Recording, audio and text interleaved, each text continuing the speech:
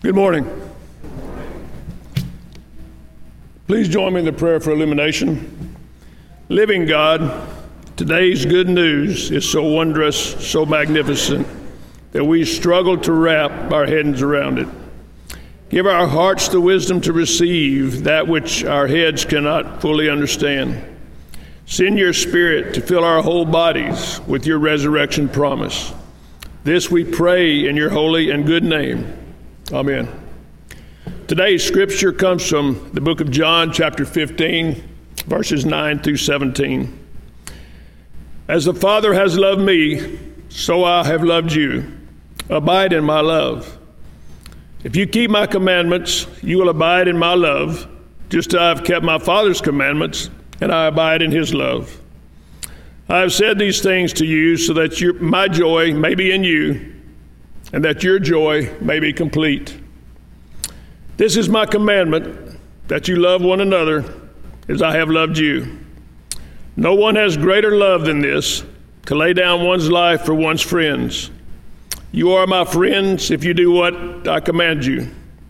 I do not call you servants any longer, because the servant doesn't know what the master's doing. But I've called you friends, because I have made known to you everything that I've heard from my Father.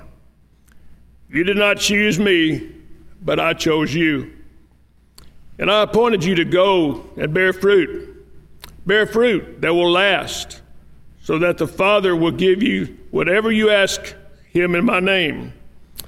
I'm giving you these commands so that you may love one another. The word of God for the people of God. So I'd like to say that because it's Mother's Day, a brief little bit of privilege here. Why did the strawberry cry on Mother's Day? Because his mom was in a jam?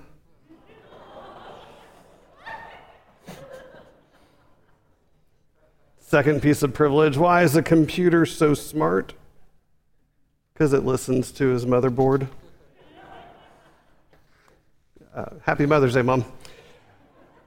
So I need to say that this particular passage is the second half of the chapter that our youth director, Anthony Lavodi, preached on last Sunday.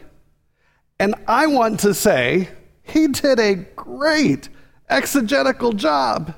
In fact, such a good job that I'm trying to find the pieces that he didn't mention that I might knit together to give a message to you. So, remain in my love.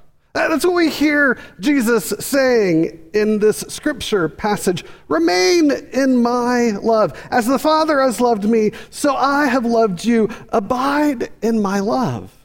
Now, it's interesting here that Jesus says, as the Father has loved me, so I have loved you. If you haven't caught on yet, John has a serious interest in us knowing about the unity of God, specifically the unity that we find in God the Father and God the Son.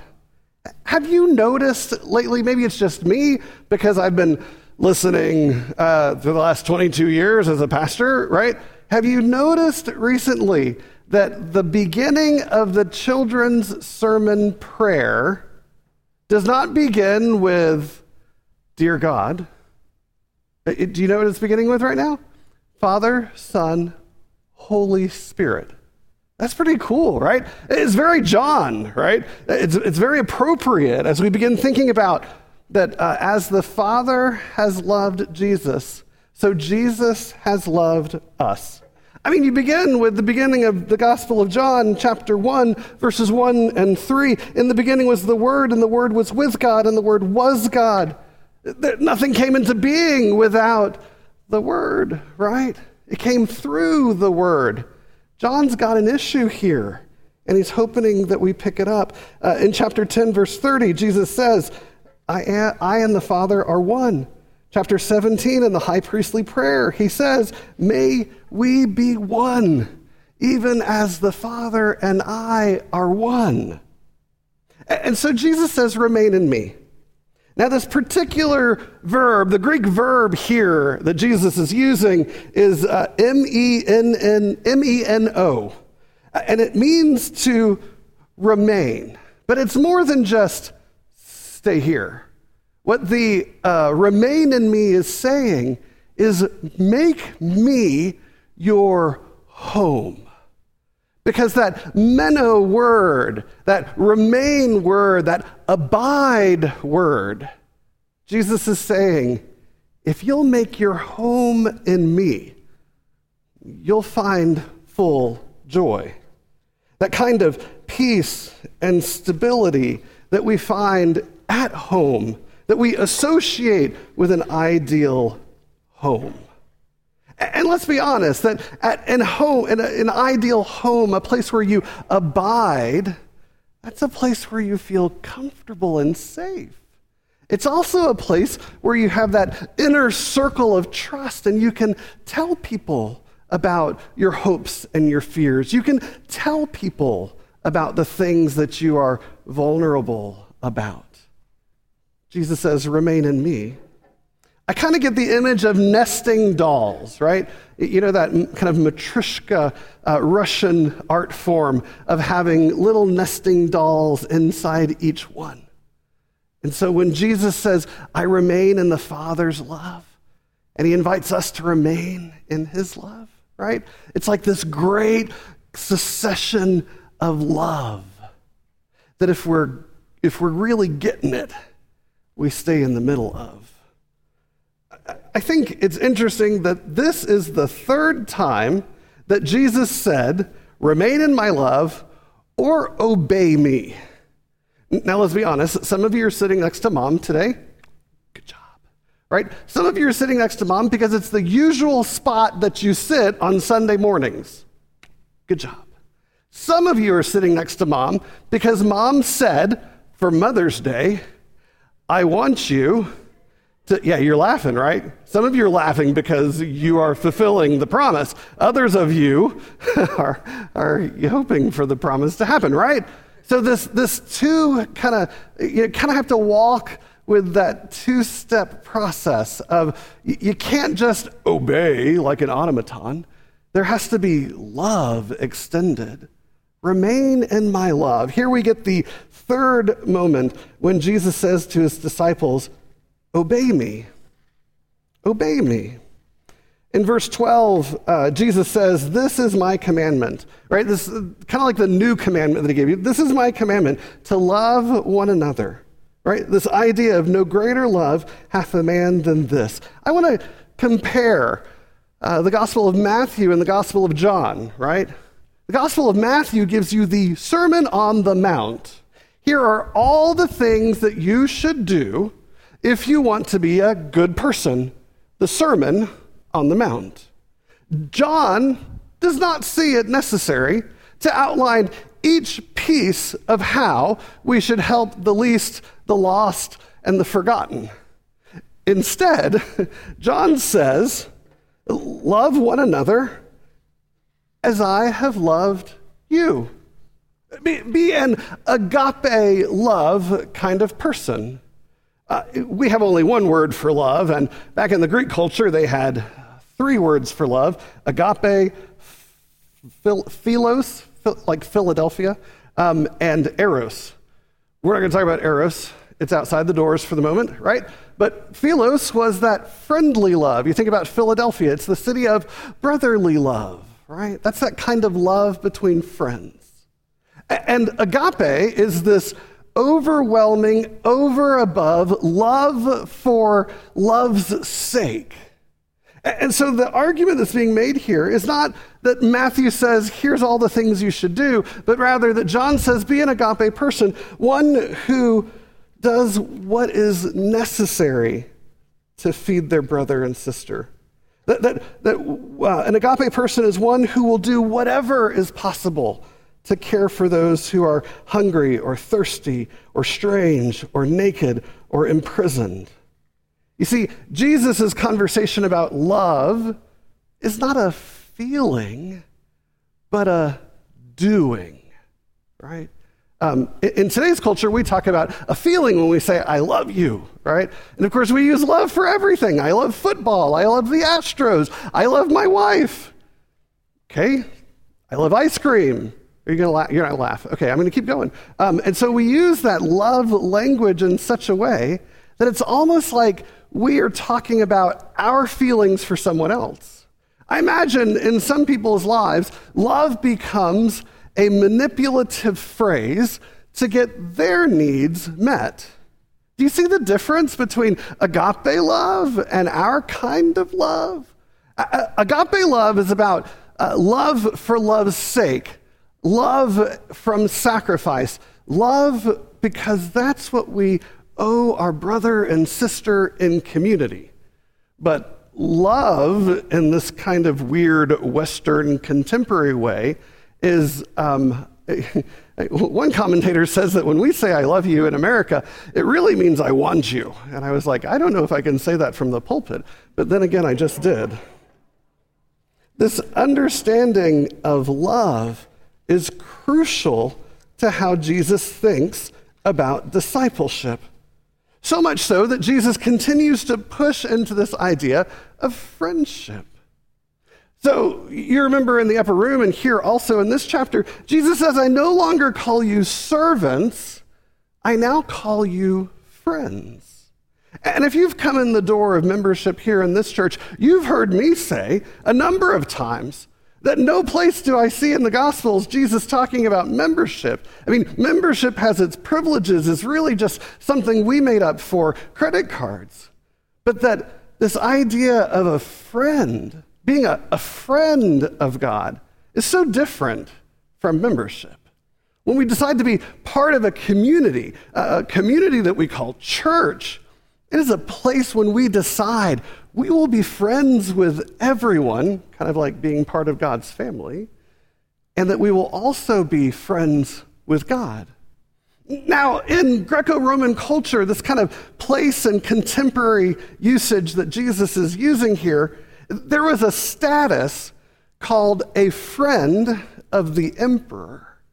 And it's kind of like if you've read West Wing. You remember, or not read West Wing, sorry. If you've seen the TV series West Wing, Leo McGarry has this office as chief of staff right off the Oval Office. He doesn't have to check in with the secretary to get in.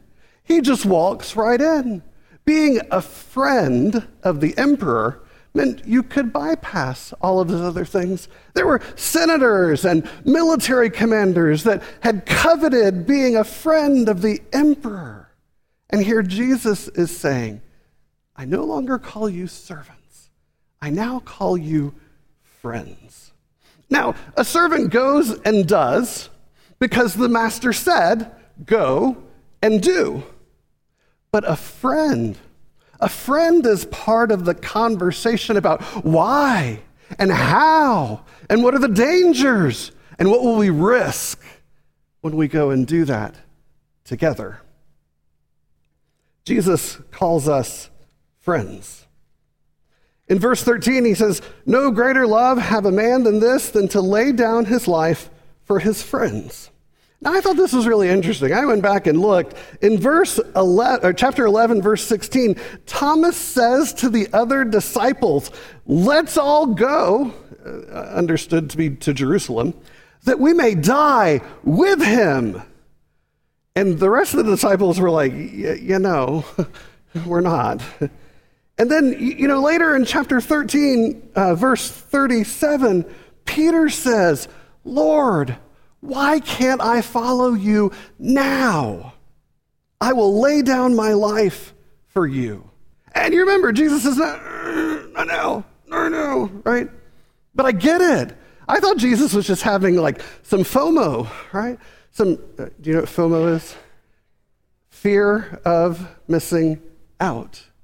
Right? I thought Peter was having some FOMO, like I want to go where Jesus is going. No, Peter was ready. He's like, all ready, let's go. I'm going to give my life for this. Of course, you know how long that lasted, because he denies Jesus 3 times, not so many chapters later. Remain in my love. Remain in my love.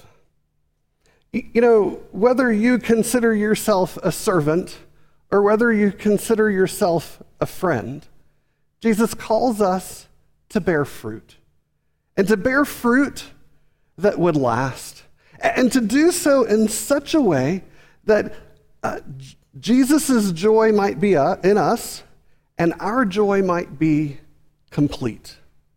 I want to encourage you on this Mother's Day. It's good. Like if you're sitting next to mom, good job, right? If you're sitting next to mom under duress, good job. But what if we thought about where we remain or abide? Where do we live? And really, what is our joy? And what is our fruit that lasts?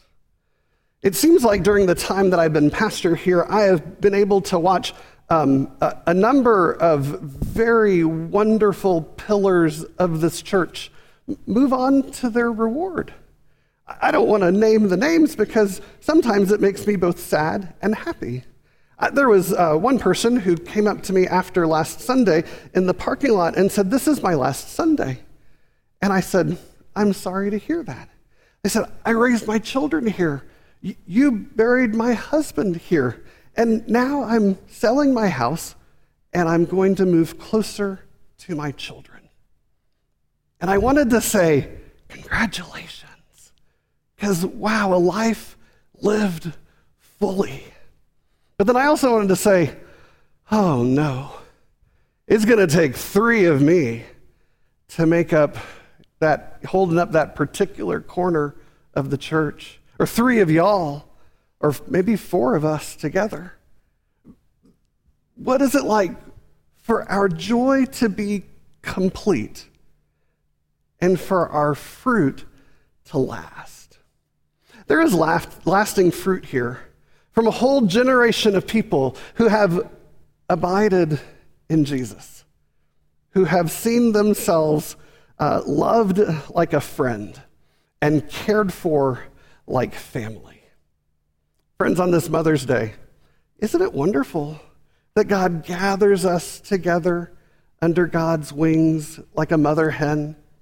Let's be sure as we abide in that love that we are seeking to find the joy of Jesus and to see that joy made complete, and that the fruit that we leave will be fruit that lasts.